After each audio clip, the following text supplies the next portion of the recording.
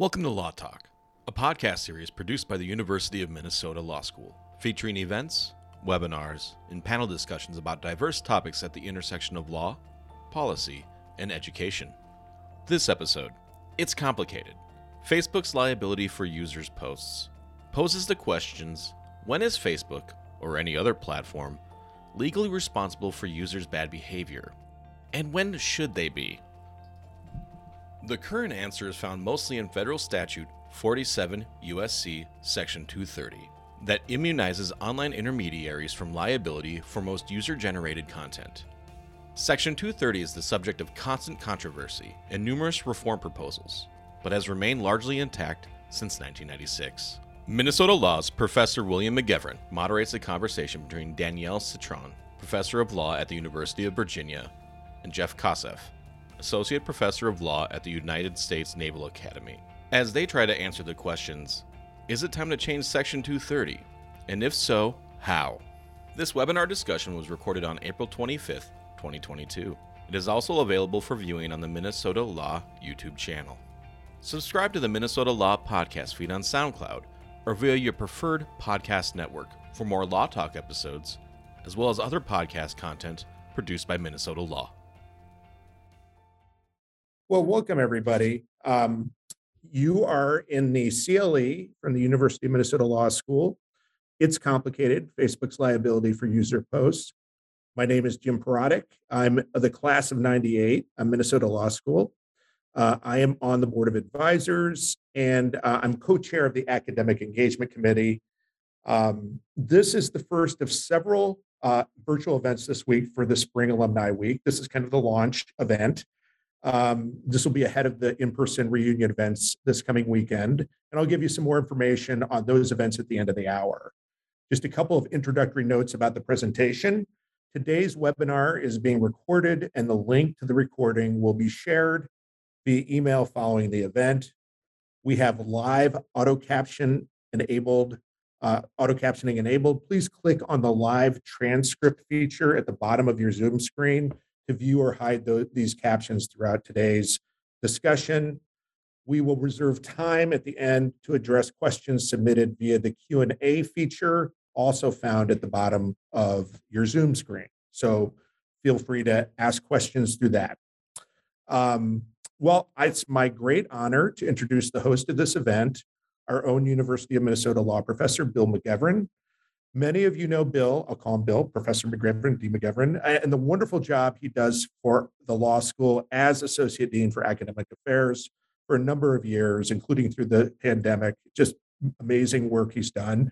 He is also a Great Plant, Moody and Bennett Professor of Law.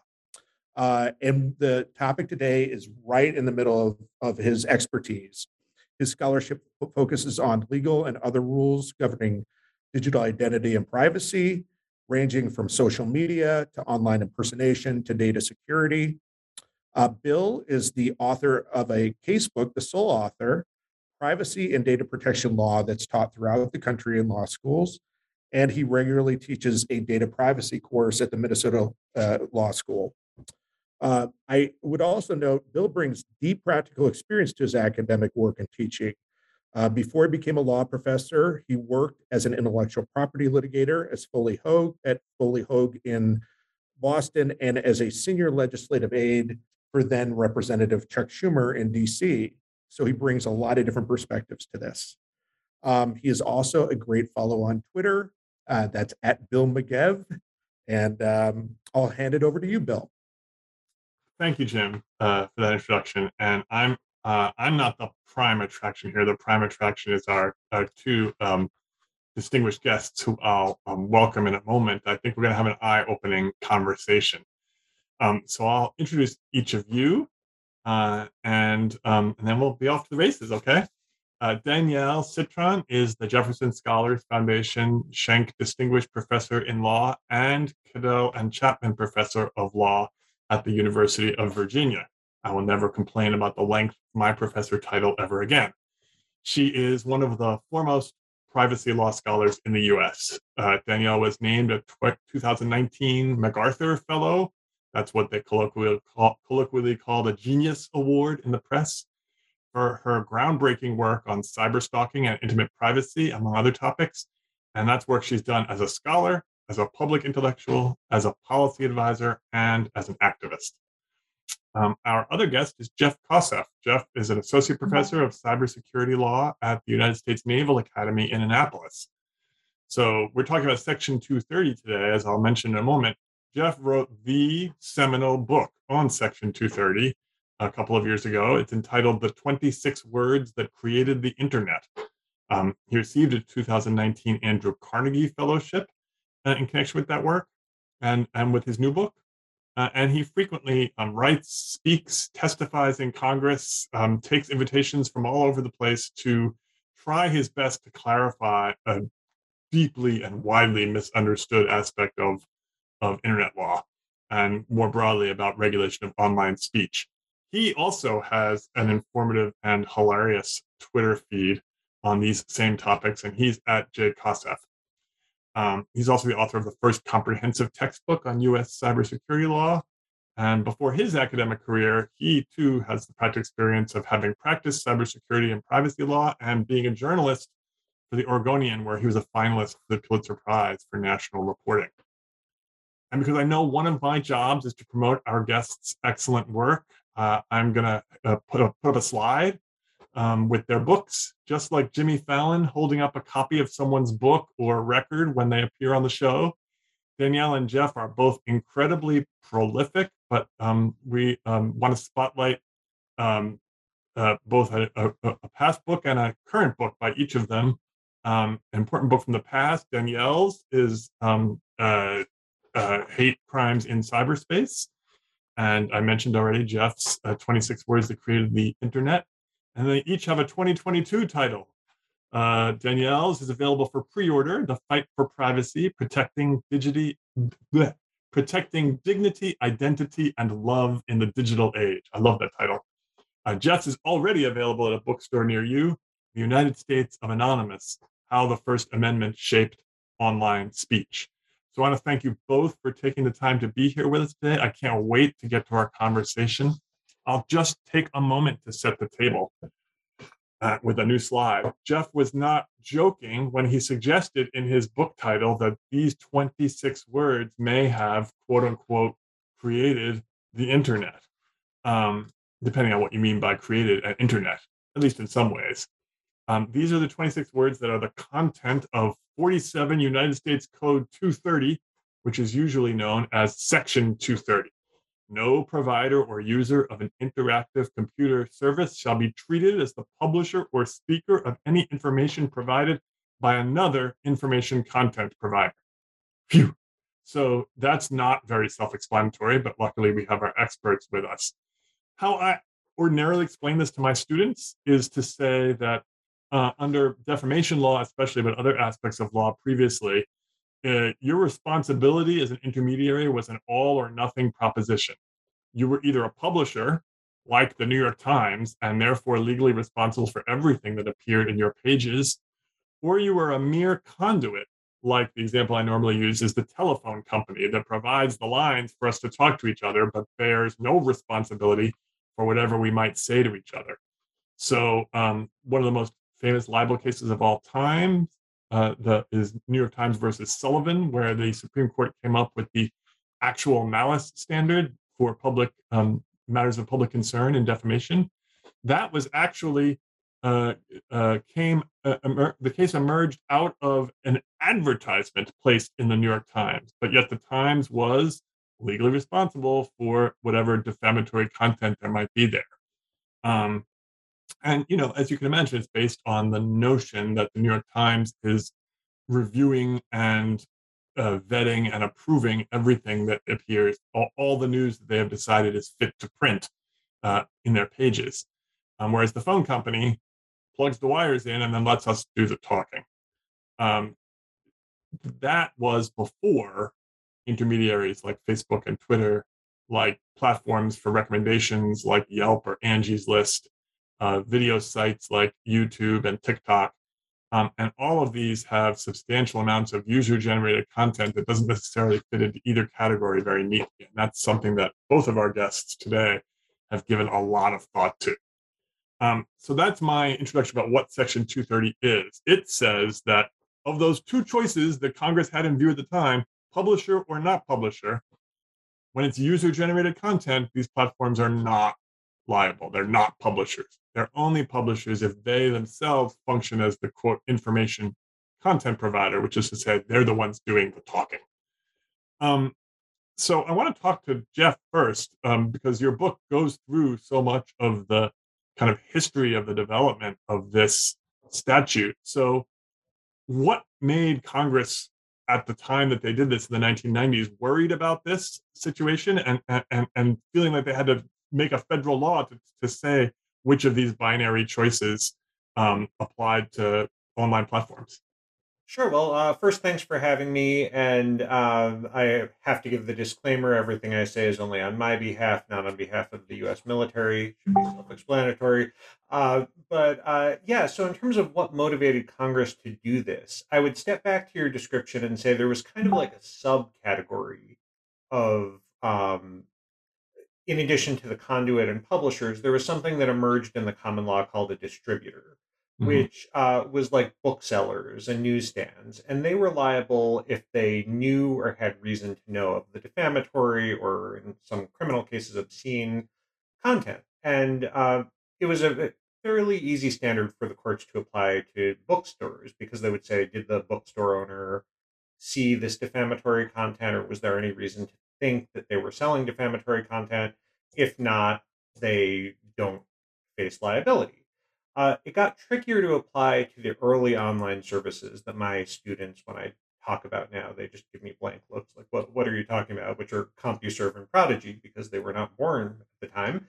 And they had very different business models, or really moderation models, in that CompuServe did very little moderation. They basically had these online forums, people could post what they wanted, and they didn't really review anything. They had very few policies, while Prodigy wanted to be very family friendly and be a place that parents would be okay having their kids go on to, so they had a lot of moderation.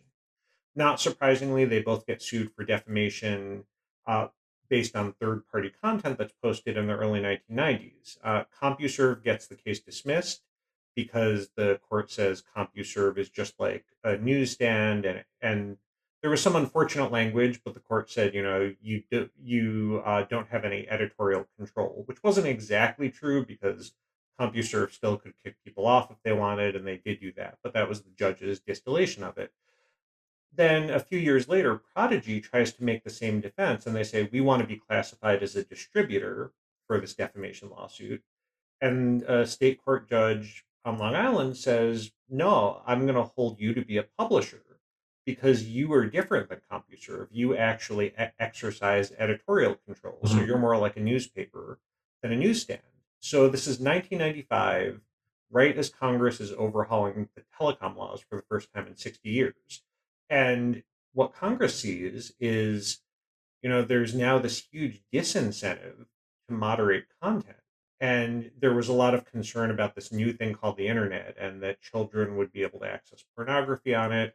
And Congress said, we want to both promote this new industry, but we also, more importantly, want to give the platforms the flexibility both to moderate content and also give tools to people like NetNanny and Surfwatch and those sorts of things. And so by giving those 26 words, what that says is, regardless of what you do, you could moderate or not moderate, an online service will not be treated as the publisher of third party content. So that's a fairly high level overview of sort of what Congress was thinking at the time. Right. So the idea was if moderating turns you into a publisher or a distributor, someone who might have higher liability, then you might create disincentives. You might encourage platforms to put their head in the sand and not do any kind of supervision of what was going on in their platforms. And of course, if you're worried about kids getting inappropriate content and so forth, that's not a good outcome. So instead, we have the outcome that we have, which is the internet we have today. uh, Danielle, obviously having no legal responsibility for user-generated content has led to some concerns about things that happen. We'll also talk about some of the ways it's been good for the development of the internet. But your book, Hate Crimes in Cyberspace, and a lot of your other work has focused on the problems that arise. So why don't you tell us a little bit about ways in which this immunity in Section 230 has maybe created some social problems that make you concerned? Thank you so much. And I just wanted to say, when Jim was talking about Bill's attributes, I was smiling really wide because you're amazing, Bill.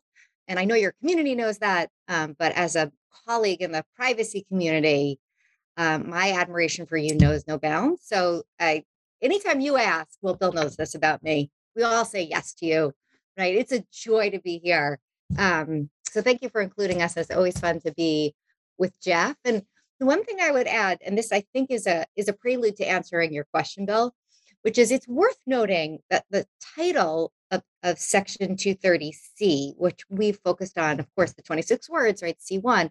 The title of 230C is Good Samaritan, Filtering and Blocking of Offensive Content. I may get like one word slightly wrong, but the idea of the Good Samaritan is embedded in the title, which I realize doesn't have a lot of heft when it comes to statutory interpretation, but nonetheless, like is the signal that Cox and Wyden were saying, we want you to be good Samaritans, right? We want you to be responsible because we know that federal agencies can't do it all, right? They can't deal with federal cyber stalking and harassment included in the purpose part of the statute. So recognition that we have serious problems, right? Social problems that are often criminal, that we need the help of companies. We want them to act as good Samaritans. Now, so as Jeff said so well, right, the way in which it's been interpreted in the courts, those 26 words, is, by my lights, an overbroad, with an emphasis on free speech without regard to the other purposes articulated in the statute, and certainly without regard to the notion of the Good Samaritan, right? And so to get to the problems, I'll just say that one statistic, which I think will horrify, I think, our audience, is that there are more than 9,500 sites whose business model is the peddling of hidden cameras, non-consensual pornography, deepfake sex videos, and other non-consensual use and posting of people's intimate images, mostly women, and mostly gender and sexual minorities. So there are sites that are devoted just to gay, trans, bi men. You know what I'm saying? So it's not like it's just women, but these sites their business model is collecting the data, selling the data, monetizing the data.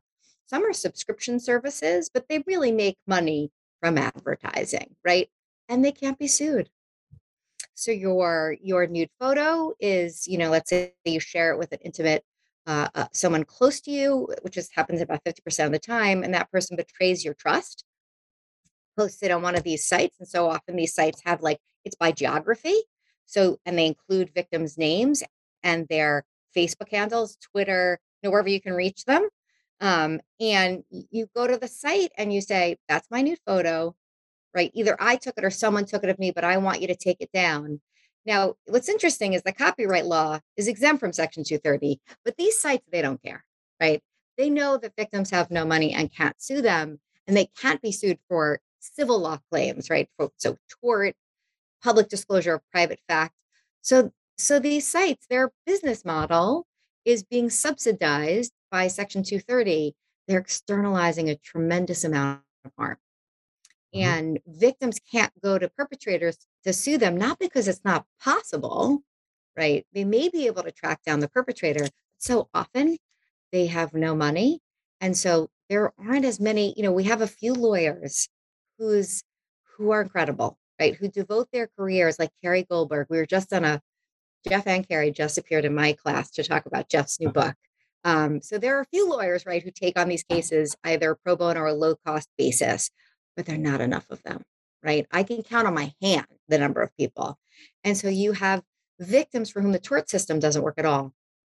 The parties in the best position to minimize the harm are immune from responsibility, right? And so we endure a lot of negative externalities, right? There, we endure a lot of harm, right? It falls on victims' shoulders. And so often the criminal law is like, it's a misdemeanor, we don't want to deal with it. And all the incentives are to continue the posting and hosting and mining of the data. Mhm. So we have a problem on my hands. Hence, I have been batting on for at least 12 years about a reasonable steps approach or having a duty of care, which at the time, like, well, I don't want to jump ahead of your cue, like where, Bill, you want to take us. But I'll just say that when, Bill, I presented cyber civil rights to the first Privacy Law Scholars Conference in 2009 or 8, no, 2008. Mhm. And I proposed this idea of duty of care. Michael Frumkin came up to me and told me that I wanted to jail communists, that I was the enemy of the First Amendment, and that I would personally break the internet. And I was like, oh, I'm not tenured yet. What have I done? But I stuck with it. So so I will stop.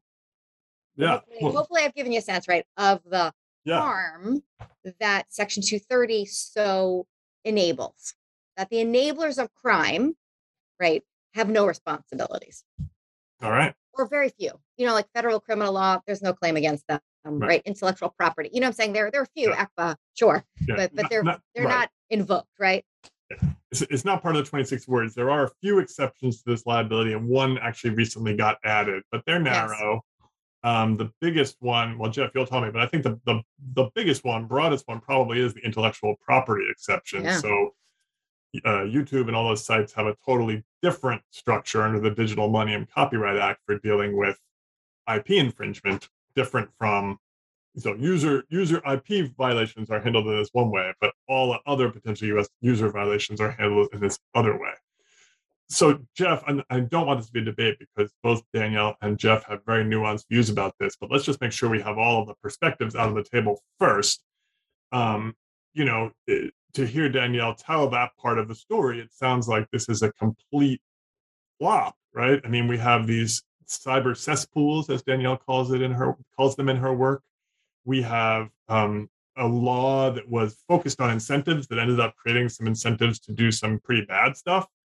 But this law has lots and lots of ardent defenders as well. What's their perspective in terms of the reasons that this is important, the reasons it did, quote unquote, create the internet?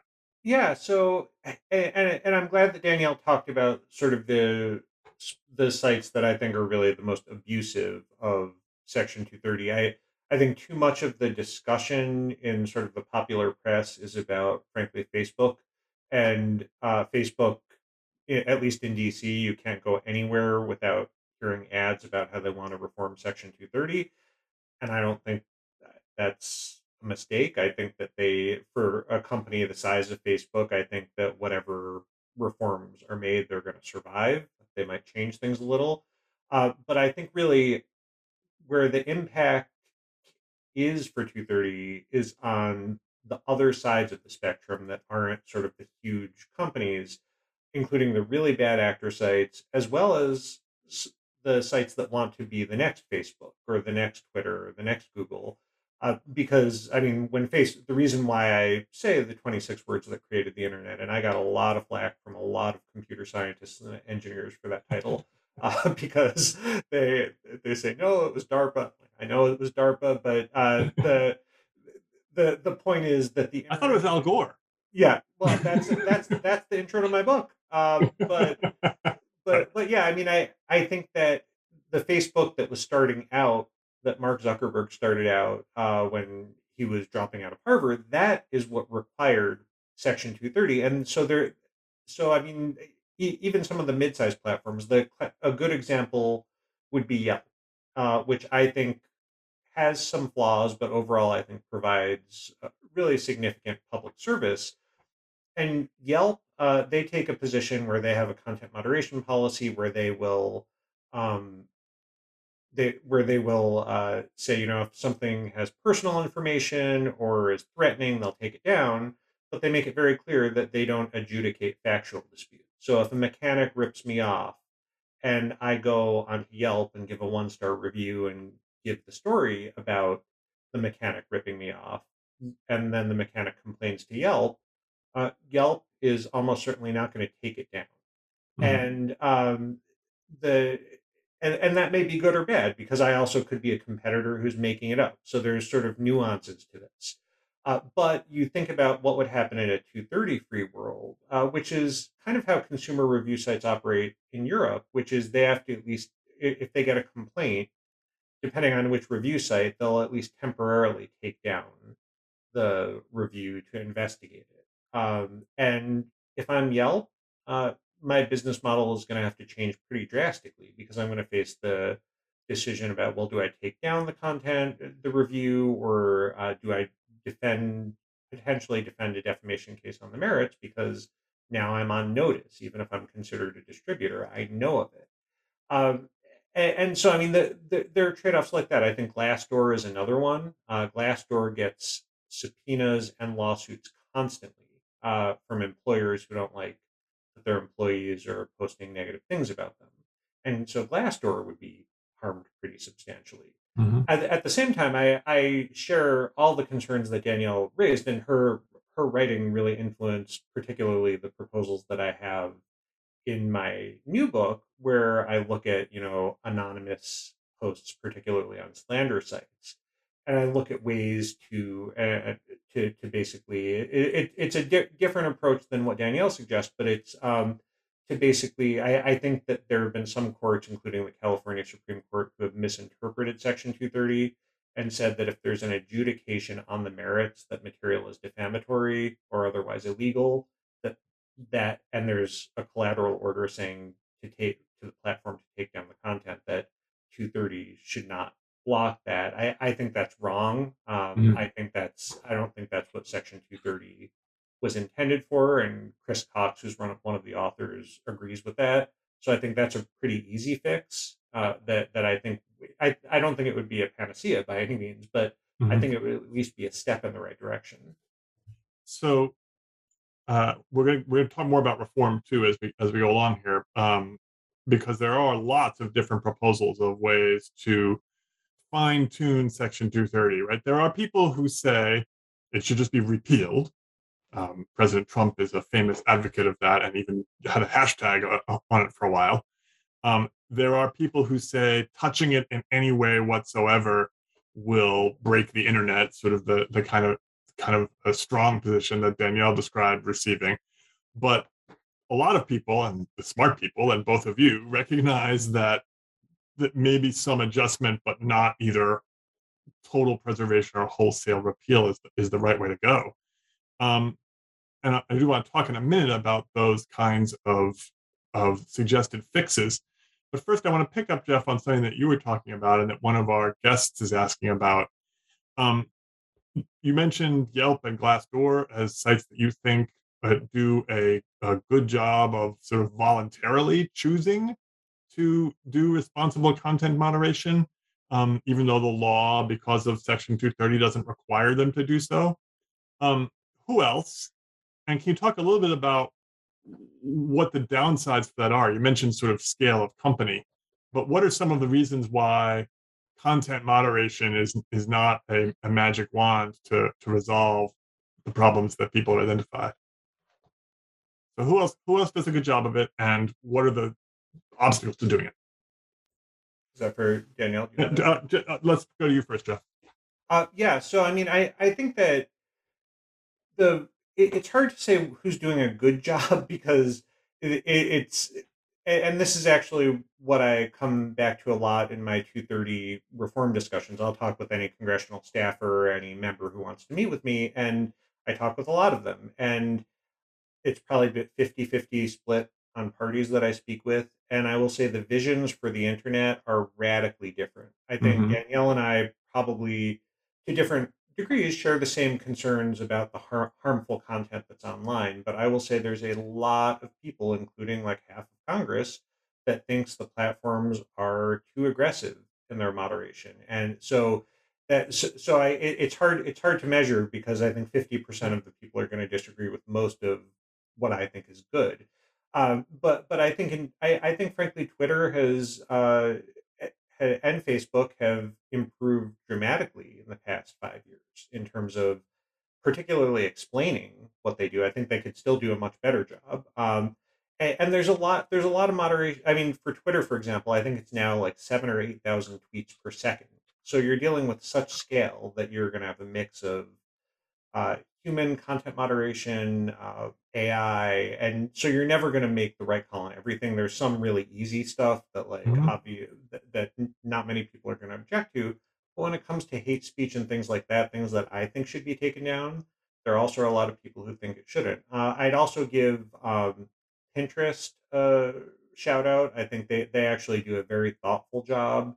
If there are site people or groups that are particularly harmed, Pinterest has a team that actually goes to advocacy groups and says, what are keywords that could trigger things, and I think that's really informed what they do, and I think that's a really responsible use of the leeway that 230 gives. So Danielle, you actually work with companies, advising them around some of the ways that they can do more responsible content moderation to help some of the victims that you interact with. What are the challenges that they face when they try and thread this needle that Jeff just described? So it's certainly true that so I've been working with Facebook since I guess 2009 and Twitter since 2000. No, it's the flip. 2009 is Twitter, and then 2011 Facebook. And I'm on Facebook's what they call the Non-Consensual Intimate Imagery Task Force, and Twitter's Trust and Safety Council, and work with Spotify, Bumble, among other companies. Figuring being a connected critic, but being and as an insider, you can have influence at scale, which is, frankly exciting.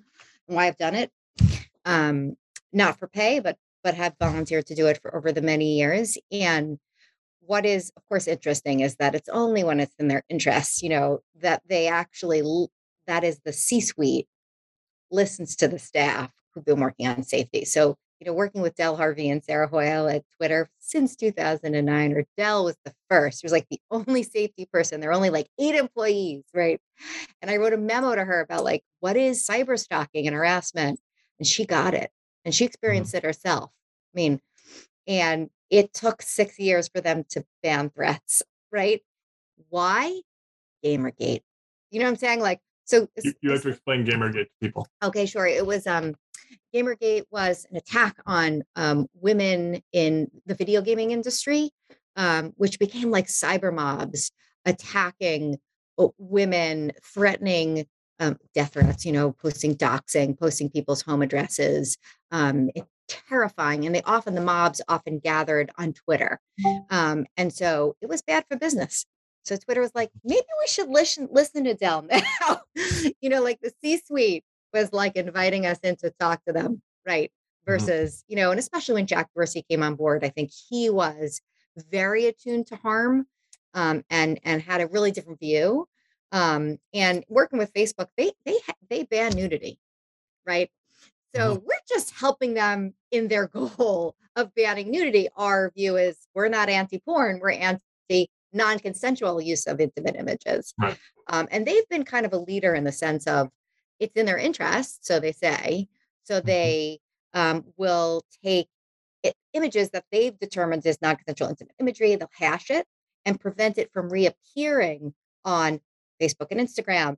And they also welcome and have, since the pilot in 2017, welcome people to send intimate images they face threats that they're going to Mhm. be posted on Facebook, which happens a lot to victims, especially in domestic, like breakups. Right. And unfortunately, it was post Cambridge Analytica that Facebook announced that the pilot was going global. Too few people use it, Mhm. right? Why? We don't trust Facebook. So the interesting thing is like, Jeff's 2 examples of like who's doing a pretty good job is Facebook's ruining democracy. Like it's cool. I can say this because no one's paying me anything, right? Like I'm an outside critic as well, right? And a lot of that has to do with, and I'm sure Jeff's going to agree with me, the fact that we don't have data privacy laws. This is like Bill's like, yes, heated agreement, writing a leading Mhm. case book about it, right? Advising and working on all these like state laws, right? Bill and federal laws. So part of the problem, of course, is Facebook is the business model, the targeted advertising business model that makes wanting people to put up content and then being willing to take it down, right? Marianne Franks and I proposed to Facebook, this was ages ago, I think around 2015, that they should require written consent for any, seeming nudity, like even of mastectomies. Like, why not just require written consent? Because some nudity is okay by you, right? Mhm. And they were like, no. We said, but your policy is no non-consensual intimate imagery and no nudity. Why would you say, bottom line is our view was they want the data. They'll Yeah. take it down, right? Once it's been so adjudicated, but their business model is the gathering of the data, and then they'll take down some problematic content. You know what I'm saying? Like when it becomes Yeah, a sure. headache for advertising reasons, Right. right? And Yelp is, frankly, I think it's an extortionate business model, right? If you read Sophia Noble's Algorithms of Oppression, there are a lot of business owners who feel like they have to advertise on Yelp. Otherwise, the prominence, right, on Yelp is questionable. So I always wonder if the FTC is going to go after Yelp, Uh-huh. right? One can hope, right, in this new era. So it's not that companies aren't doing good. Some are doing much better than others, right? As Jeff says, right? They're not all perfect, and it's tough to do at scale. And there's some because it's in their interest to try and differentiate themselves on content moderation, right? And in some cases, it's Europe breathing down their neck, right? Like Did you say it's Europe breathing down it's their neck? Europe, Yeah. it's the European Commission requiring MOUs to be signed in 2018 that they take down hate speech in 24 hours, right? And then we have the German law. I feel like now we're going into Jeff's book, the second book, right? Yeah. Right, Jeff? So there are a lot of interesting wrinkles, right? But when you're saying you see those Facebook ads that they say, yeah, we need to reform Section 230, they talk on both sides of their mouth, right? Because they were advocating that Section 230 be included in the free trade agreement with Canada and Mexico, right? They wanted to export Facebook might not be 230. totally honest. They fully baloney, right? Like, yeah, totally. Like when I talk to them a lot about my proposal. And it's not that staff or like chief safety officer like Monica Bickert and Antigone Davis aren't open, and they listen. They're amazing. They want to talk to me. But I sort of run like a one-man shop in some sense, right? Facebook, it seems to me that you've got staff who really care. And it just depends if it's in the business interest, if the C-suite's going to say, okay. And I want to add what we've heard about that's okay. We heard about how it was all interesting. We heard about how it's contrary to business model of data harvesting and advertising supported content. It's also expensive to do it, especially if you're going to do it well, right? You have to, if you're going to moderate, you have to have moderators, and you have to, only bigger companies can afford that. A smaller company, a startup company might have more difficulty doing it. So that's an argument you also hear around mandatory content moderation. I want to pick up on the last point you made and ask Jeff about it, because indeed it is in both of his books. The United States is really exceptional in having a provision like Section 230. The situations that Danielle describes would be handled really differently in just about every other country in the world in terms of the platform's legal duties. What's the difference, and how much is that the First Amendment, and how much is it other things? I would say yes.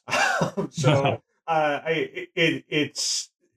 I mean, the First Amendment is a barrier for a lot of the harms that we have, and I mean, obviously, the First Amendment has been interpreted differently. There could be doctrinal shifts. I don't particularly see that with the Supreme Court.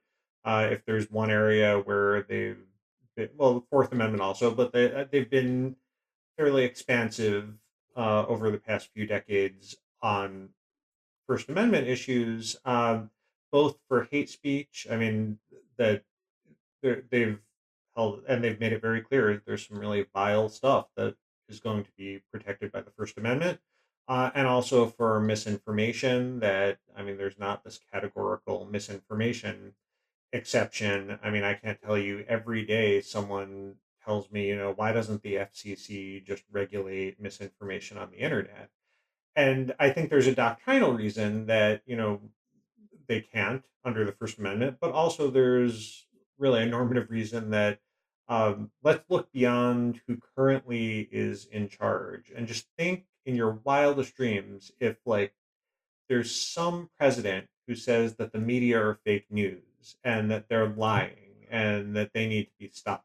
And I know that could never actually happen, but if there were someone in charge like that, I'm very concerned about saying, okay, we're going to have this bureau that says what's misinformation and the platforms can't take it down. So I do see it as more of a feature than a bug, but it's also a feature that we need to figure out how to prevent the very substantial harms from happening. But so I think a lot of this American exceptionalism does come from the First Amendment. Now, Section 230, I think that there are some particularly problematic uses, particularly as what the types of sites Danielle referred to at the beginning. That's really where I see the real concerns, the slander sites. If anyone hasn't read Kashmir Hill's reporting in the New York Times about slander sites, that's where there's actual like what Danielle writes about, that's actual Section 230 related problems. Misinformation, that's a big problem, but that's also a First Amendment problem. And so I do think we need to differentiate between the two. Sure.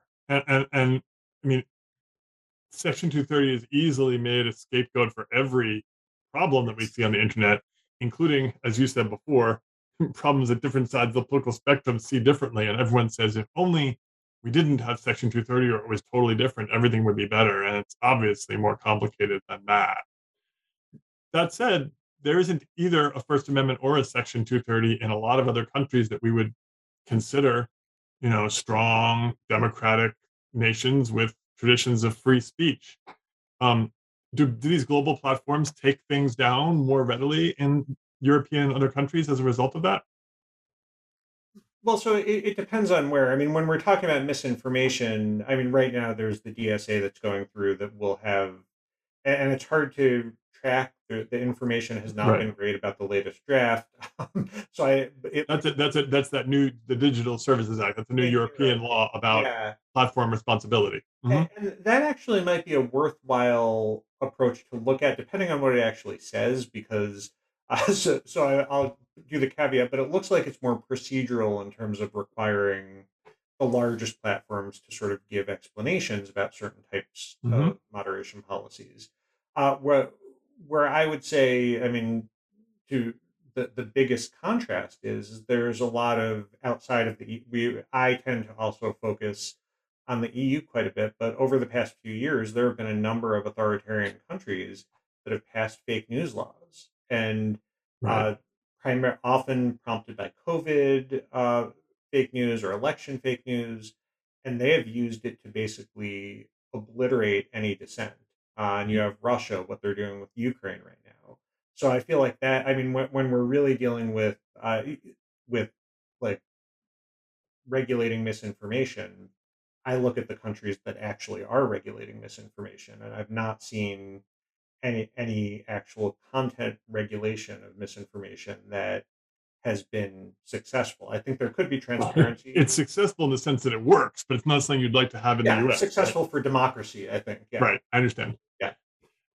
How about things like the non-consensual intimate images that Danielle talks about, or slander, or other kinds of difficult speech? Danielle, are those taken down more readily in other countries than here, and Section 230 being the difference? Yeah. So let's just take Australia and South Korea. And I work closely with the South Korean, the Digital Sex Crimes Information Commission, which is new. They have a serious problem with hidden cameras in public bathrooms, women's public bathrooms in South Korea. And so the change that they've gone through in the last 3 years has been enormous. Women took to the streets in Seoul in numbers that each March were more and more. So the first March, My Life Is Not Your Porn, was 30,000. The second March, 2 months later, 40,000. The third March, 70,000. And the last March in December, in freezing December in Seoul, 150,000 people took to the streets. So the government responded. And though the law has yet to go into effect, platforms are responsible with a duty of care, kind of similar to my proposal, with transparency and accountability requirements. And the the Digital Sex Crime Information Commissioner, can go to sites in South Korea and say, we've determined this is not consensual intimate imagery. These hidden videos were without consent. Take them down. And sites in South Korea will take them down. The biggest problem, as their commissioner explained to me, is content posts in the United States, accessible in South Korea, right? And often relatives and friends in the United States who are seeing it, South Korean residents, they have nothing they can do, the South Korean government. And they asked me to connect them with Twitter. And I was like, good luck. Like they're not going to go out of their way to help, and haven't. Only vis-a-vis within the country, right? Like geolocated South Korea. Right. And the Australian e-safety commissioner, Julie Grant, she's amazing. They have relationships with platforms, and their law is different, right? They don't have a Section 230 in Australia, more like a notice and takedown sort of regime. And so she gets the stuff taken down, like she and her commission. They established this office in 2015, e-safety commission, and she's been the commissioner ever since. They take stuff down. Again, the problem is America.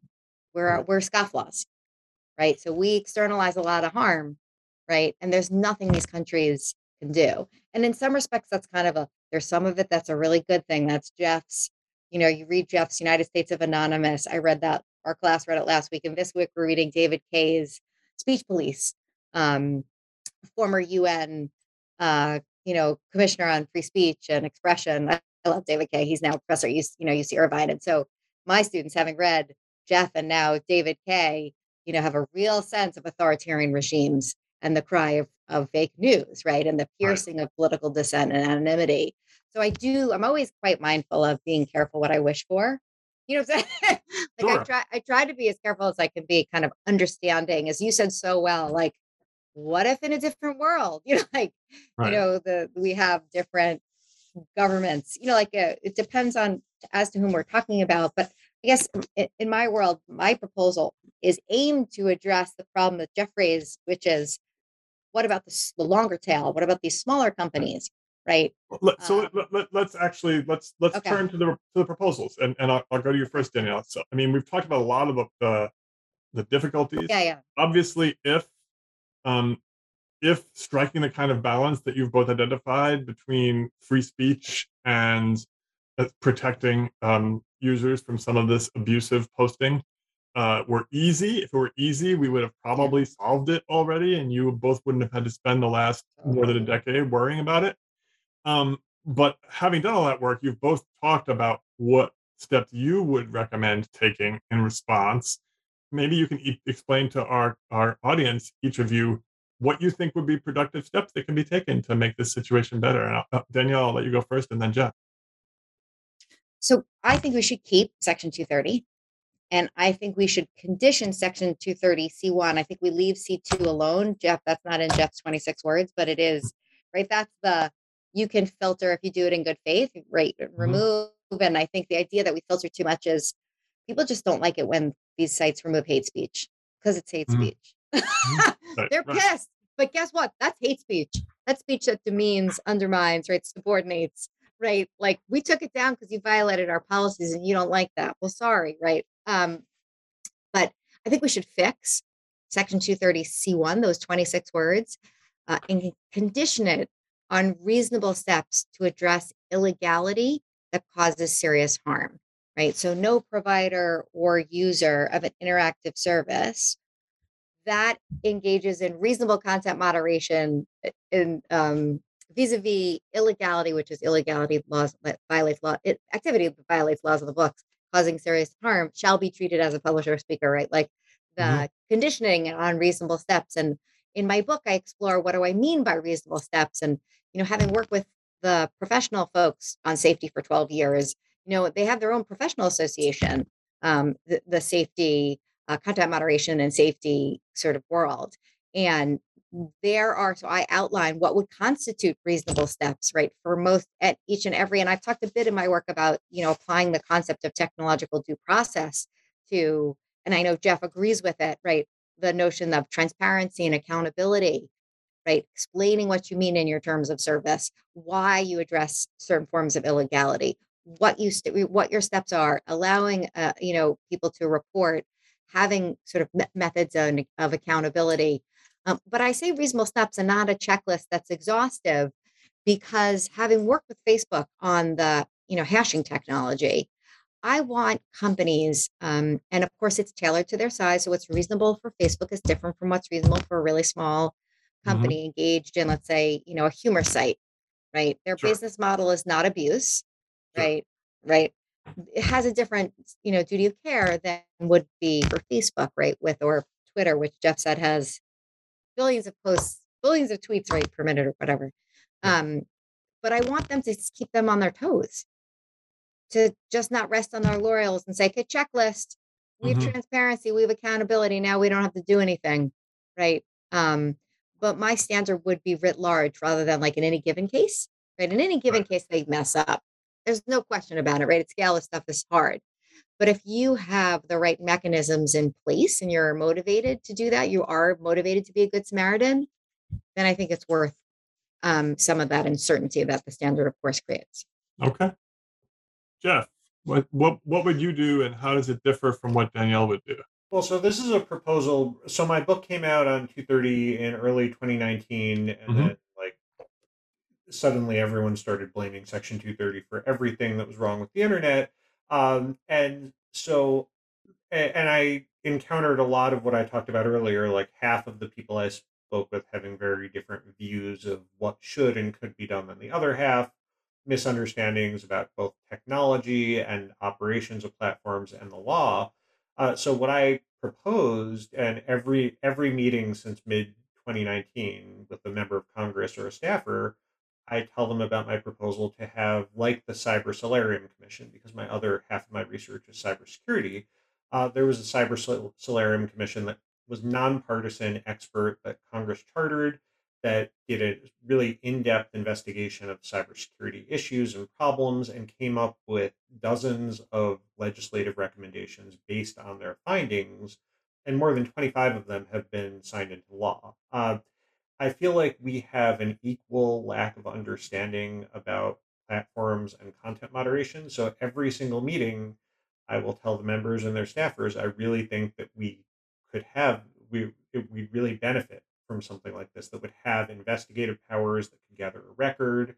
And the general response is, that's a nice idea, but the first is, I can't really write a press release about proposing a commission. And the second is, there's not enough time. But what I'll say is, I started asking for this 3 years ago, and we haven't gotten anything done yet. So if they had just listened to me 3 years ago, we would at least have a commission having issued a report.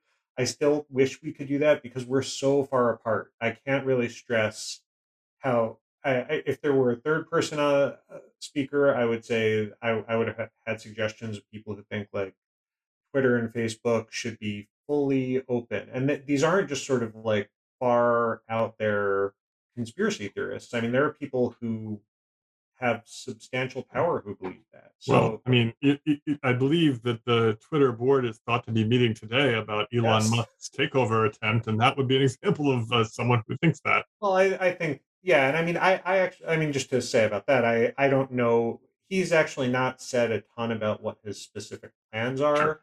I don't think it's terribly useful to just say, I'm for free speech. I mean, that's like, I'm for breathing. It's like, yes, of course you're for free speech. But like, when you're dealing with like millions of tweets, what are you going to do when people are like starting advocating for a coup in another country, or like hate mobbing someone, or I mean, it's just so it'll be a nice reality Understood for him. Yeah. So, I mean, and I do think, right, that part of the problem of this debate, and part of the reason that I wanted the two of you, is that so much discussion of it in the popular press is maddeningly unnuanced, right? It's as you said, Jeff, blaming Section 230 for everything you don't like about the internet. And then in our polarized country and society, what people don't like about the internet isn't even something that we have a consensus about at all. So I totally take your point. I want to mention that we only have about 5 minutes left. I have a couple of questions that I want to weave in, and then I want to make sure that attendees are posting others if they have them. One person calls back to the discussion we're having previously about business models and no company being sort of perfect, and says Yelp will take down a bad review if the merchant who got the bad review pays Yelp. I don't know if that's accurate or not, but it's definitely the kind of concerns Danielle was saying about the mixture of the business model and the content moderation being a complicated interface. The other thing people are wondering about is, you did not name President Trump, Jeff, when you spoke before, but can you just like give us a 1 minute explanation, and I'll go to Jeff for this, of what I mean, can you explain what President Trump thinks about Section 230 and what his problem is, at least as best as you can? Because it's actually a pretty widespread point of view, especially on the right. So, continuing to not speak for the U.S. government or the military, I will say that um, I think there's a widespread misunderstanding that Section 230 requires platforms to be neutral, that there's a publisher or platform choice, and that Section 230 only applies to neutral platforms. That's not true. That's contrary to the entire purpose of Section 230, but I'll say it's not just among them. I have met a number of journalists, for example, who say, "Oh yeah, the lawyers for our newspaper have told us forever that we can't moderate comments because we'll lose Section 230."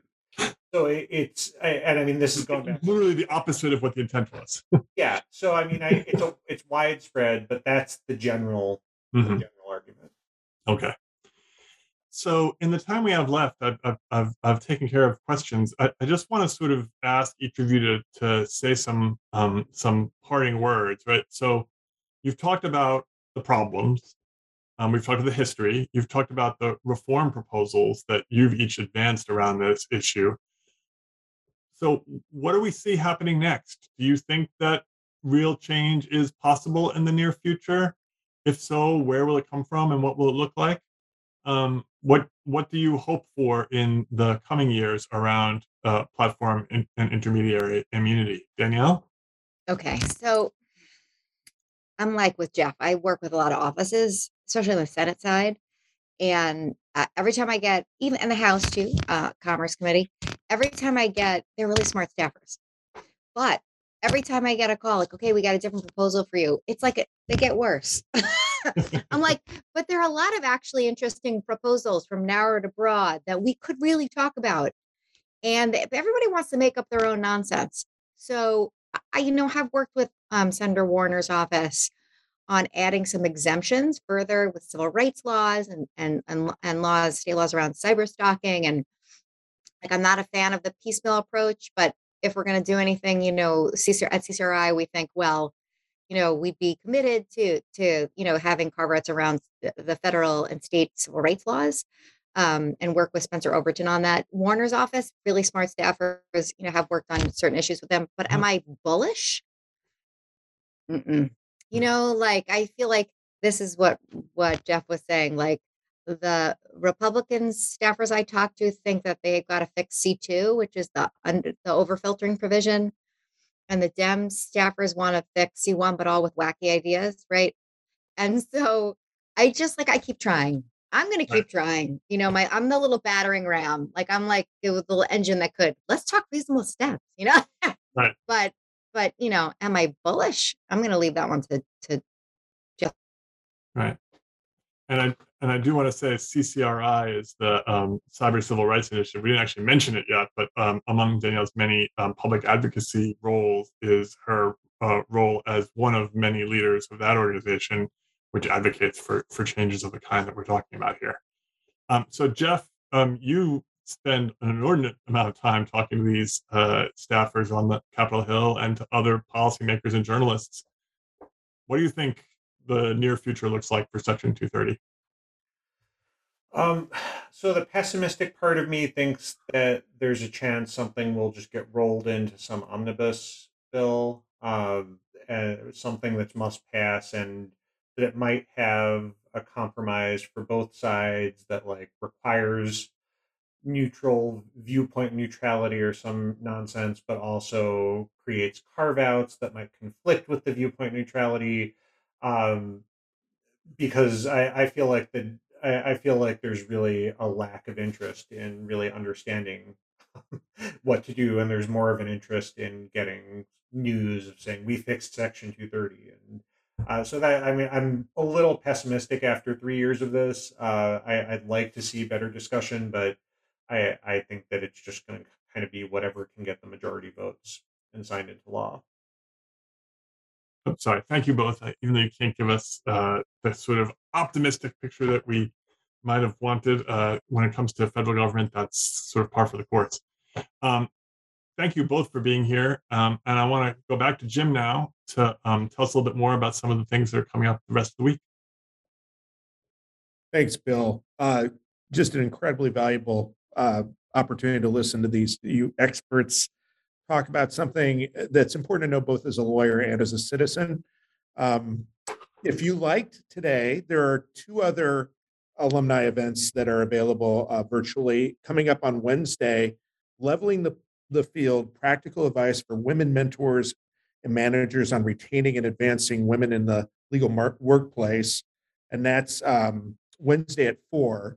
You can get more information on this and figure out how to enroll in that on the Spring Alumni Weekend website at University of Minnesota Law School site.